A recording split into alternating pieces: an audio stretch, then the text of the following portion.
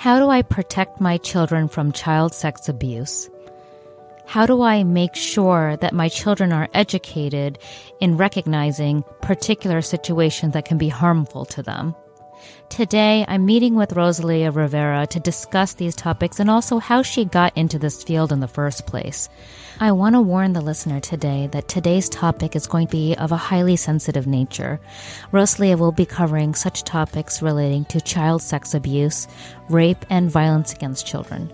If these topics are something that may trigger you, I do not recommend you listen to this episode. You are listening to the Career Path Angel Show, where we talk all about career, business, positive mindset, self-development, and many other fun and exciting topics with one goal in mind: to help new working professionals to fast-track their careers in the corporate world. So what are we waiting for? Let's dive right in. Here is your host, Angel Mary. Hi, everyone. Welcome to the Career Path Angel Show. I'm your host, Angel Mary. The Career Path Angel Show is a podcast dedicated to talking about career and business and everything relevant to those topics. Today, I'm very excited.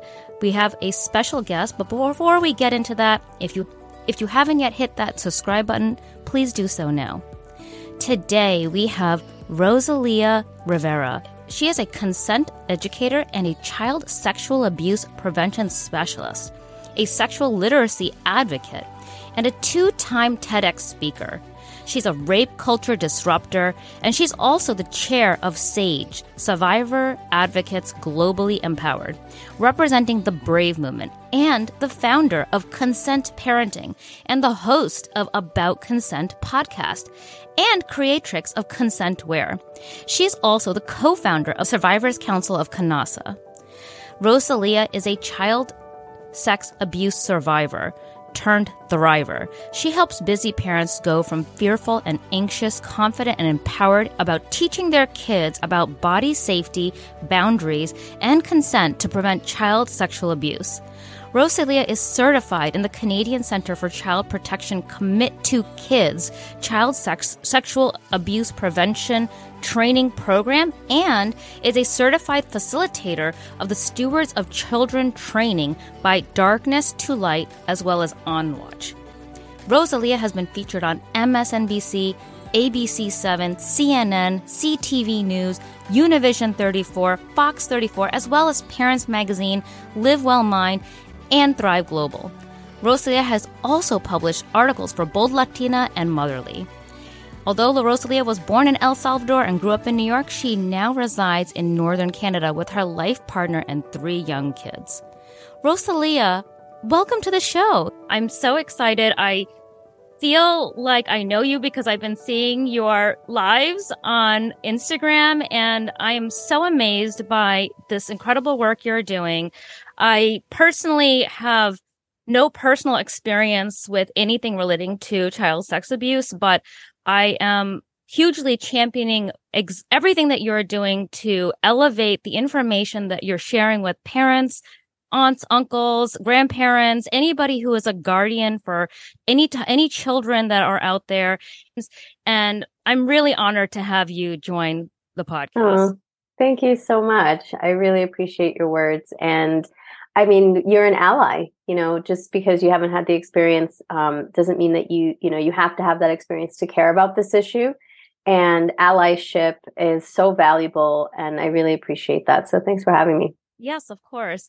What would you say, and because your role is so dynamic, and given the way careers are going, people can really change the way they really show up in the world and the way they take their passion and something that they're really motivated with purpose and really take that and mold it and shape it into something that really makes you feel purposeful when you wake up in the beginning of the day. How did you get to a point where you were able to just really shift your focus to this place? Yeah. So I have a really kind of funny story about how I came to this work. Because if I told you all the different things I did in my life, my different sort of careers, it's like, how did you end up there? Yeah, let's start with that, because so many people are starting their career, and the statistics show we change careers at least 5 times. And the first career you're going after you graduate school and you're trying to figure out, this is what I want to do, you're probably not going to stick to it. So tell us about that. Yeah. So I'll start, I'll try to make this as concise as possible. Because it's so funny how where I started led me to where I ultimately wanted to be, but it was such a winding path. So when I was in 11th grade, I had this amazing psychology teacher who was considered sort of a crazy person in the school, but he was so brilliant. And he helped me understand. We watched this movie called Sybil, and it was about this person who had multiple personalities, Sally Field. I think she actually won an award for it. And I watched this film, and it was so eye-opening about how someone could have a mental disorder based on childhood experiences, childhood trauma. And I thought, oh my God, like, this is incredible. I want to pursue psychology. And at about the same time, my sister had come out explaining that she had been abused by our father. And this was very shocking to me. And it really helped explain her behavior. And then watching this film, and I was like, oh my God, like, this is what I want to do. I want to help children. I want to help survivors. Like, I want to find a way to do that. So I decided to go to university, and that was what I wanted to do, was become a psychologist. Now, at the time, I hadn't come to terms with my own buried memories of my own abuse yet. Right. So I didn't really even understand why I was being triggered by the work that I was learning, like psychology. And in my 3rd year, I decided to step away. I had actually read a book in my political science class about Hiroshima and photography, and how photographers had, helped to kind of spread the word about what had actually happened in Hiroshima, and it made this global impact. And I was like, you know what, this is what I want to do. I feel very creative as a person. I'm going to pursue this. I'm going to put psychology down. That's not, where I'm meant to be right now. Right. And I just took off and did that, and I think a lot of people would be like, oh my God, you didn't to photography? I switched gears to photography in year 3 of university. I didn't pursue it within school. Right. I just left school, and I said, I'm going to go do this. I'm going to go work in the field.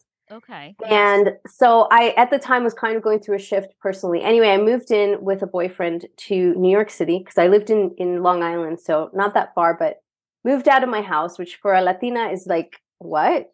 Yeah, that's not very traditional. It's just like Asian families. You don't go outside of the house until you're married. No. Yeah, exactly. So, I mean, my mom wasn't happy about it, but I've always been the type who's like, I'm just going to just jump in. So moved out, got a job at this really well-respected commercial photographer's studio as a studio manager. Didn't have experience, but somehow managed to do well on the interview, got the job, and dived into this world of commercial fashion beauty photography, and worked within that field for, I would say, about almost 5 years, all the way up to the top of this other, I didn't become a photographer myself during this time, but I worked within the industry. And what I realized when I got to this really good place in my career, where I was the, marketing director of this photography services company, right. Doing really well, making good money, I came to terms with the fact that I was working within an industry that I felt was really toxic for women. I remember growing up looking at magazines and thinking, I want to have the perfect skin, and I wish I could look like that. And I had tried all the beauty products, and I remember hating myself. This was way before the body positivity stuff started coming out. Yeah. This was back in 2005, I think. That was around the time that I decided I'm done with this. 2006, and I stepped away from that career, and I was like, I'm going to go back to the roots of photography. What I really wanted to do was be a photojournalist. So I went back and I studied documentary photography. I had met somebody around this time who was really into sustainable food, and I was like, I'm going to study sustainable food as my documentary thesis project. Oh, okay. And I decided to go into that. And I was like, I kind of fell in love with farming, became an organic farmer for a bit. Wow. Yeah. While amazing. I was still doing the whole thing with photography, it was kind of testing, these careers. And I'm like, I'm just going to keep following my heart. Right. So through this process, I was like, I still feel really compelled to talk about, rape culture. It was still something that was, something I wanted to talk about. How is it that women who were maybe rape victims had overcome? And so I was like, I'm going to do some documentary work around that too while I'm doing this and, kind of doing these passion projects. And when I did that, I realized I was so heavily triggered by the topic still. And I was like, I can't, Right. it's too much. I can't. Again, not realizing my own trauma, not having done any of my own healing. So I kind of put that work down. I had done a fair bit of, recording people and, doing all the work that you need to do.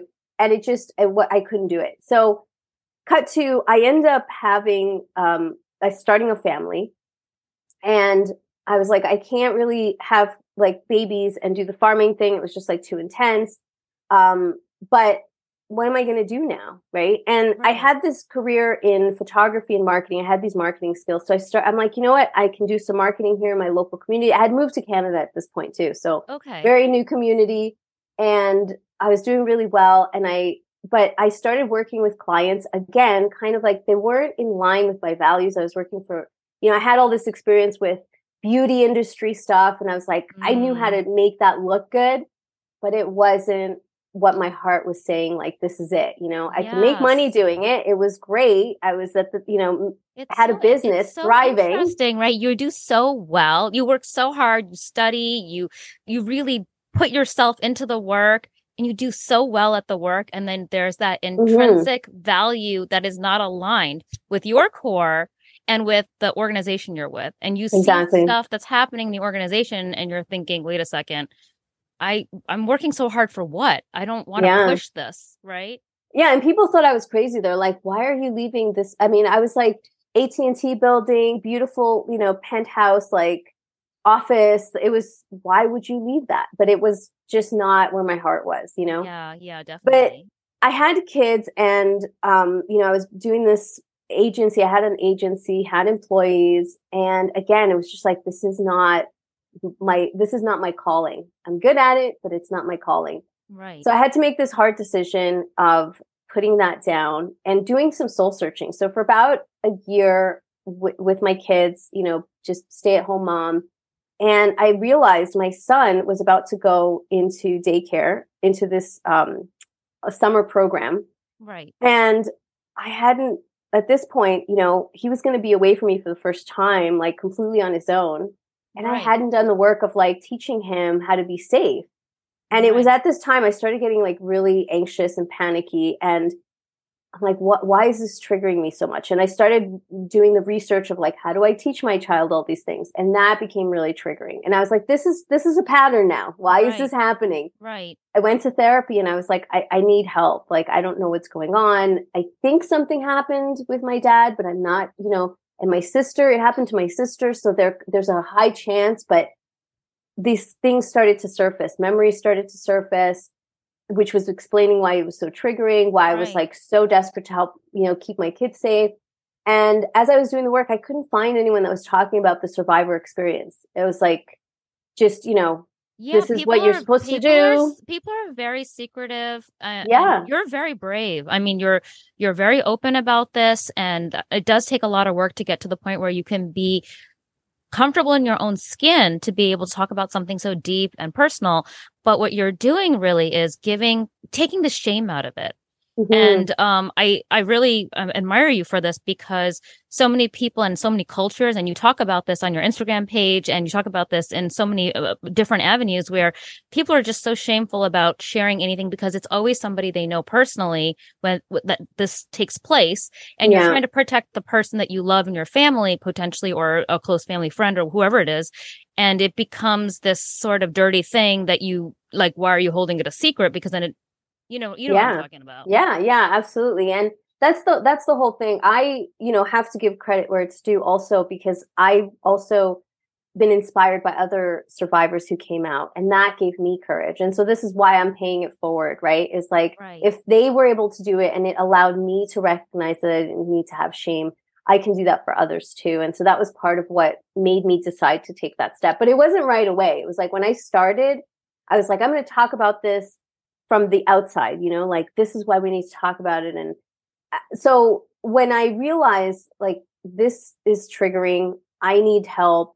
I figured out how I could navigate it. And I didn't see it anywhere else. I realized this is a gap in the market. This is a gap in the space where no one's talking about it from the parent survivor perspective, right? Right. And so that's where consent parenting was born. And as I started doing this work, it was like I felt so alive. I don't think I've ever felt more like jump out of bed in the morning feeling, where I was like, my calling, my passion, my purpose, all the skills I gained in marketing, like it all came together, Right. and at this point I was just, like in my late 30s. And, Right. I think a lot of people think, well, if I haven't done it by the time I'm this age, like, what am I doing with my life? And it's like, I no, it's know a journey. it's a journey. And also I think because of social media and because we see all these like young people who are super successful, sometimes Mm-hmm. you're like, oh my God, maybe I'm going to be hung out to dry soon because I'm just like a has-been. I'm getting old. But the truth is, and one of my past podcasts, I had interviewed a business owner who had done something similar to you, where he had worked so hard, went all the way up to the top, and then he walked away to start his own business in a similar fashion. And the average age is actually 40 to start a Yeah. business. And Yeah. most people don't even realize that your starting time, it's because of all of the years of experience we've had, right? All Yeah. of the studying and all of the trials and errors. And, every place along your path actually helps support what you're doing right now. Yeah, totally. And, I just want to also say for anyone listening, I went through the whole I'm a failure like cycle. When I closed my business, my marketing business, the last thing that I did before starting consent parenting, I went through like months of feeling like I failed, Yeah. and I could have, there were challenges that I had no experience as a business owner. I was just testing the waters, Yeah. and I like creatively, I was smashing. Like I was killing it. It was great. But on the business end, it was a challenge and I didn't have a lot of skills. So having those really like in life lessons, of this is what I did wrong. This is what I learned. This is what I can take away that I can, use to succeed. All of that has helped me make consent parenting so successful because I've been blown away by how quickly it's grown, how well it's been received. But that's all because of that sweat equity that I had put in for all of those years and all those other careers and all that I learned. And to now be doing it with so much joy, I think that's part of what it continues to make it Definitely. successful too. Is like, I Definitely. love what I'm doing. I know that it's helping parents. The beginning, it was kind of crickets. I think for most people, when they start on social media, they're like, is anybody even listening? But if Yeah. you're really passionate about what you do and you're really dedicated and committed to helping people, whatever that is, Yes. whether it's like, designing jewelry that's going to make somebody feel great, that's still serving someone in a way, right? Yes. If you're committed to making someone feel good or helping someone solve a problem, and that's you're like doing it from a place of passion, I cannot see how you would fail. Like Yeah. you And will learn I along the think it's way. what you're And saying yeah, is so true, right? We want to help someone else. And I think if the motivator is on somebody else that you're trying to support, like for you, it's you're putting output, you're putting energy out there to improve people's lives. That's a natural motivator. It's the yeah, purpose, right? Because in a past life, I was working in finance. I wanted to make a lot of money, and then I got in there and I realized this is definitely not what I want to do. I don't care about money. I don't know why that was the point. Like, and maybe this is the society we're in. Everybody wants to make a lot mm-hmm. of money and everything, and then you get in there and you're like, I have no passion for this. I don't like looking at numbers all day. And I find what very interesting about your background is you're creative and you've been a creative from the very start. So you never Mm-hmm. stopped in terms of your continuity of who you were from the very beginning to now where you are. Yeah, that's true. That's true. And I your niche, you're in a niche too, which makes it a little bit, you found an area where people don't have anyone else really talking to them about what you're saying. yeah. Yeah, well, and it's interesting too because I think anyone who's like, well, no one's going to want to listen to what I have to say. Listen, I'm here to tell you if I can talk about this topic, which nobody wants to talk about, you can talk about whatever it is that you're talking about. And I'm sure that there are people who are going to listen and say, oh, finally, somebody's talking about this. Right. You know, there's a need for it. And it's just a matter of like, maybe you're the perfect person with the right message, with the right way to deliver it, you know, that has the right story that's going to resonate, you know. And the other piece too that I think is really key for people to know is when you are just getting started at something, you have to really hold on to that purpose, right? Like for me, the purpose is I really want kids to be protected, and I know how the long-term consequences of this plays out in people's lives, right? Like we tend to think, oh yeah, of course we want to protect children, but it's like we're protecting a child who becomes an adult in the world, and what are the consequences, right? So for me, that's the long term. I look at that and I stay true to that message. And I know it's going to resonate eventually. It took a while, you know, but once the ball got rolling, it was like the momentum really took off. I'm going to be honest with you. One of my I have 2 sons. They're teens now, older, and they're grown, really. They know what's what. But I was deathly afraid of leaving them anywhere. And that was one of the reasons why I decided to leave the workforce to be a stay-at-home mom for 7 years, because I really felt like they were too little. They wouldn't be able to talk to me and tell me what's going on. And it was too scary for me to put them with someone I would have just literally met once or twice. And if I had a resource like yours, where I could have looked at all of the different ways to actually talk to kids. And so many people who are going to be listening are young parents with exactly the demographic you're talking to on your page and on your TEDx talk and everything. They are also having to make that decision that they don't have a choice. I was fortunate I was able to stay home. My husband was able to support me in that time period, but we were both aligned in that we didn't want that for that period, but everyone doesn't have that. So you're offering now, and I'd like you to share with the audience, really, what is the best way to talk to your child? How do you go about it? Because I think this is a very, like people take shame, or they feel embarrassed, or they feel some kind of way about bringing a topic about sex up to their young children, especially when it's way before the time that they talk about the birds and bees. So how would you describe the best way to go about doing that?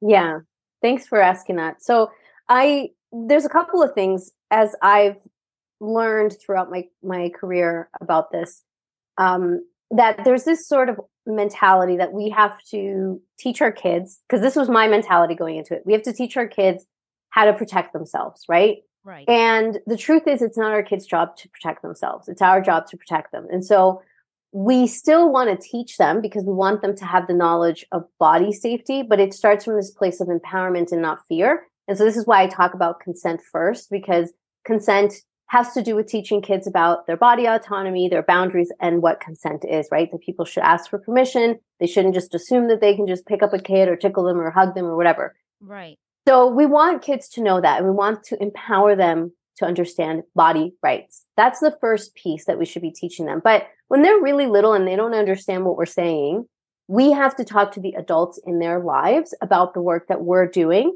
what we're planning on doing, what our body policies are going to be, right? Body boundary policies are going to be. So this is really challenging in some cultures because you're going to get pushback.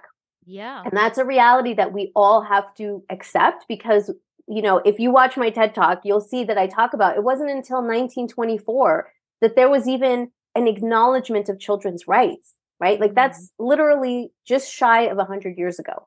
So not that long ago, actually. Not that long ago. Yeah. So that's just a few generations, which is why it's so hard for older generations to wrap their heads around, like, what are you talking about, kids' rights? Like, they should be respectful, and I should be able to pick them up. Culturally, I'm just thinking right now, if I had walked up to my mom or dad or my in-laws and I said, okay, grandparents, this is how we're going to play this, there would have been definitely pushback, because it's not culturally how our Asian culture functions. And so it would be like, well, we're not like other people. And they would try to talk it away.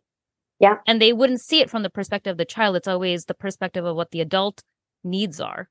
Absolutely. It's adultism, really, is what it is. And that's that's across the spectrum. I mean, Latinos, I think, Black culture, even white culture. I think just this is a global perspective, and it is more saturated in some cultures than others. Mm-hmm. But nevertheless, that's just the standard. And so we're really cycle breakers. We're change makers. You're disrupting. We're disrupting this norm and saying, no, that's not actually how it is. And here's why. If you want to teach a child about respect, you have to model that, right? What I'm teaching is a different way to teach about respect. So I'm not raising a rude child. I'm raising a child that's learning how to respect the rights of others by understanding that their rights matter too. Right. And so this is, when we introduce these conversations, we're doing it from a place of courage. And so, right off the bat, I always tell parents, you're doing something that's courageous because you're going against the culture, right? You're going against mainstream. Yes. So we have to get comfortable with that if we really are serious about protecting kids. And the more of us that have these conversations, the more normalized that becomes. We stop being the weird ones, because then it's like, oh, this is actually what should be, right?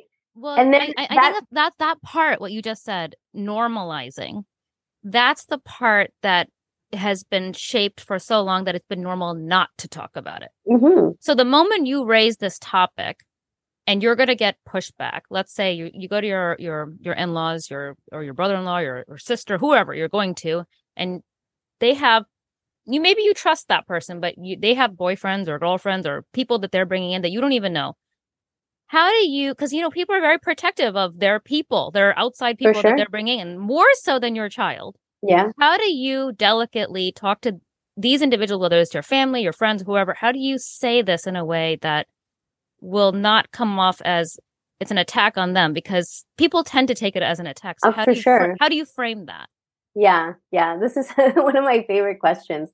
So I think we have to be okay with the pushback. First of all, you may never convince somebody. Somebody may be so self-centered and self-absorbed that they refuse to see the perspective that you're trying to share. So we have to, number one, be okay with that, and then be okay with setting a boundary against that person, right? So that's first. We have to recognize, is this ultimately going to be a safe situation or a safe person for my child? And if it's not, because they are refusing to see this perspective, then I have to make the decision of not allowing one-on-one access, right? So that's first of all. Second of all, we can start with a place of compassion for that person, recognizing that they are just as ignorant or uneducated as most of the world. And so it's our job to not just educate our kids, but to educate the adults in our kids' lives. So we can do that by saying, hey, I just started learning about this, and here's what I've learned. And it's mind-blowing because I didn't know this growing up. I didn't realize that 1 in 4 girls and 1 in 6 boys that this happens to. Yeah. Isn't that a crazy statistic? Like, I had really no high. idea. That's Most people, high. it is. It's 25% of women, right? And that's probably a conservative number because we know that a large percentage of children don't report. They don't disclose abuse until 20, 30, 40 years later, right? So this is why we know that these rates are probably higher. But let's say, we're talking about children. So you share these, statistics with them. The COVID-19 pandemic has increased this number. The cases are growing, right?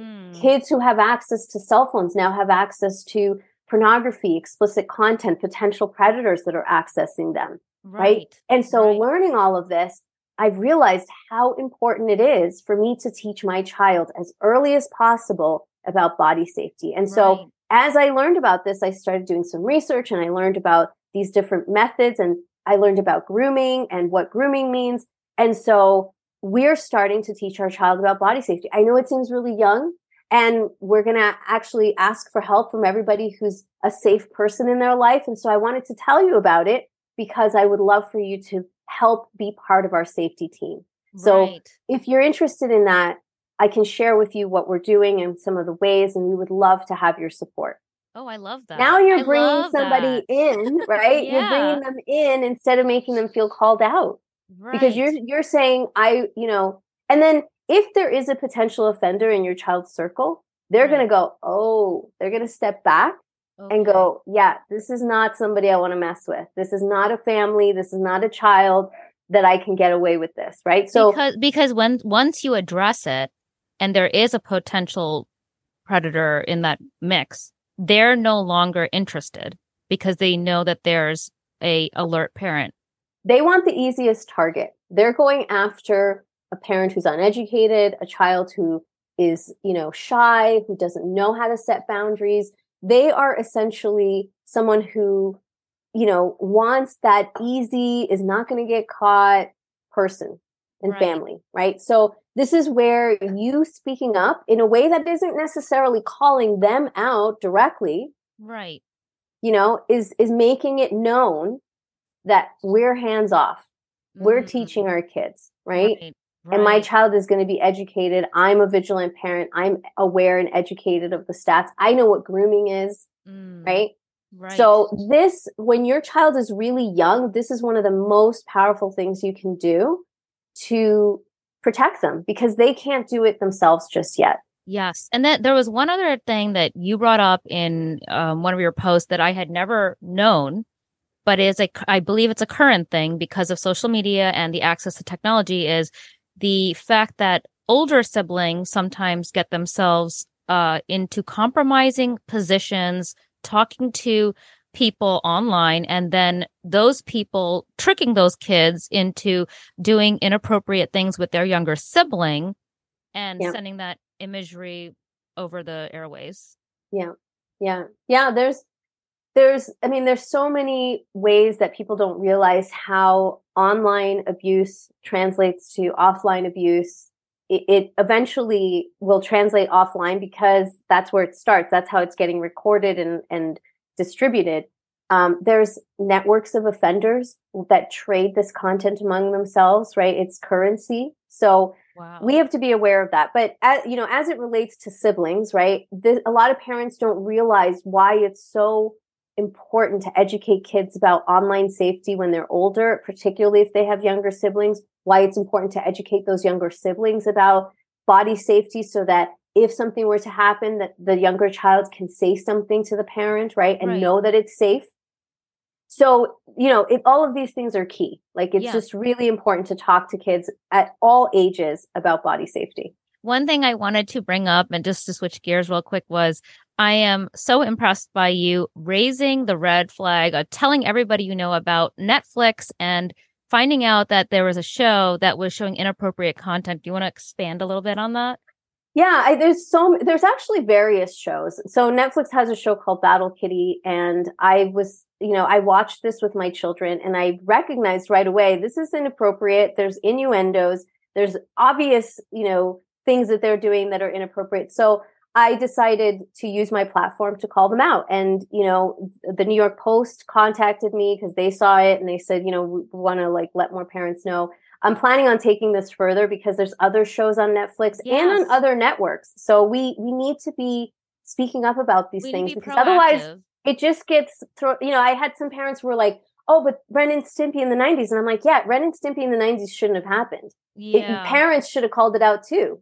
Just because it happened back then doesn't mean it's okay for it to happen now. And we continue to normalize, and it continues to get worse. The sexualization of media towards children escalates. And we're just, what are we saying is okay then? What are we, approving? At what point are we drawing the line saying, this is it, we're not allowing this as parents, as a society, really. It's as a society. Because the whole thing with the Balenciaga scandal, with the, them dressing up BDSM on a teddy bears, ridiculous. And coming from a marketing background, this is outrageous what they're doing. But things like that slide in that industry so much that it got to the point that this was allowed. And these kinds of things are just having parents be, I guess they can't really be asleep at the wheel. They have to always be on high alert when they have young children. Unfortunately. And it's not to say, we have to do every single thing. I think that's why there are, content creators who are trying to call those things out, but we have to be paying attention, right? And then say, okay, you know what? I'm on board with what this person is saying. And I agree, this shouldn't happen. And I'm going to use my voice to also add to this, right? And say, no, we're not okay with this Netflix. No, we're not okay with this show.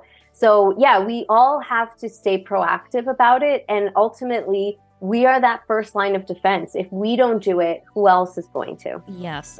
Rosalia, I'm so impressed by you. You touched on so many things. One of the biggest things regarding your career path that I found really interesting that I love is there was really nothing you did in your past that didn't help you now. Almost every single thing you did led you to this place in this moment where you are supporting and helping so many people around the whole entire world. I am so honored that you joined me today here to share all of these tips. And I have a lot of admiration for you. And I just want to thank you sincerely for coming on and again, sharing all of this really critical information to protect children. Thank you. I appreciate that. Thanks for having me. No problem. Thank you. Thank you for tuning into the Career Path Angel Show with Angel Mary. Something you want to hear Angel talk about on the show? Contact Angel through Instagram or TikTok to let her know. Hit subscribe to make sure you never miss an episode, and be sure to share it with your friends. Till next time, stay confident, stay positive, and never give up.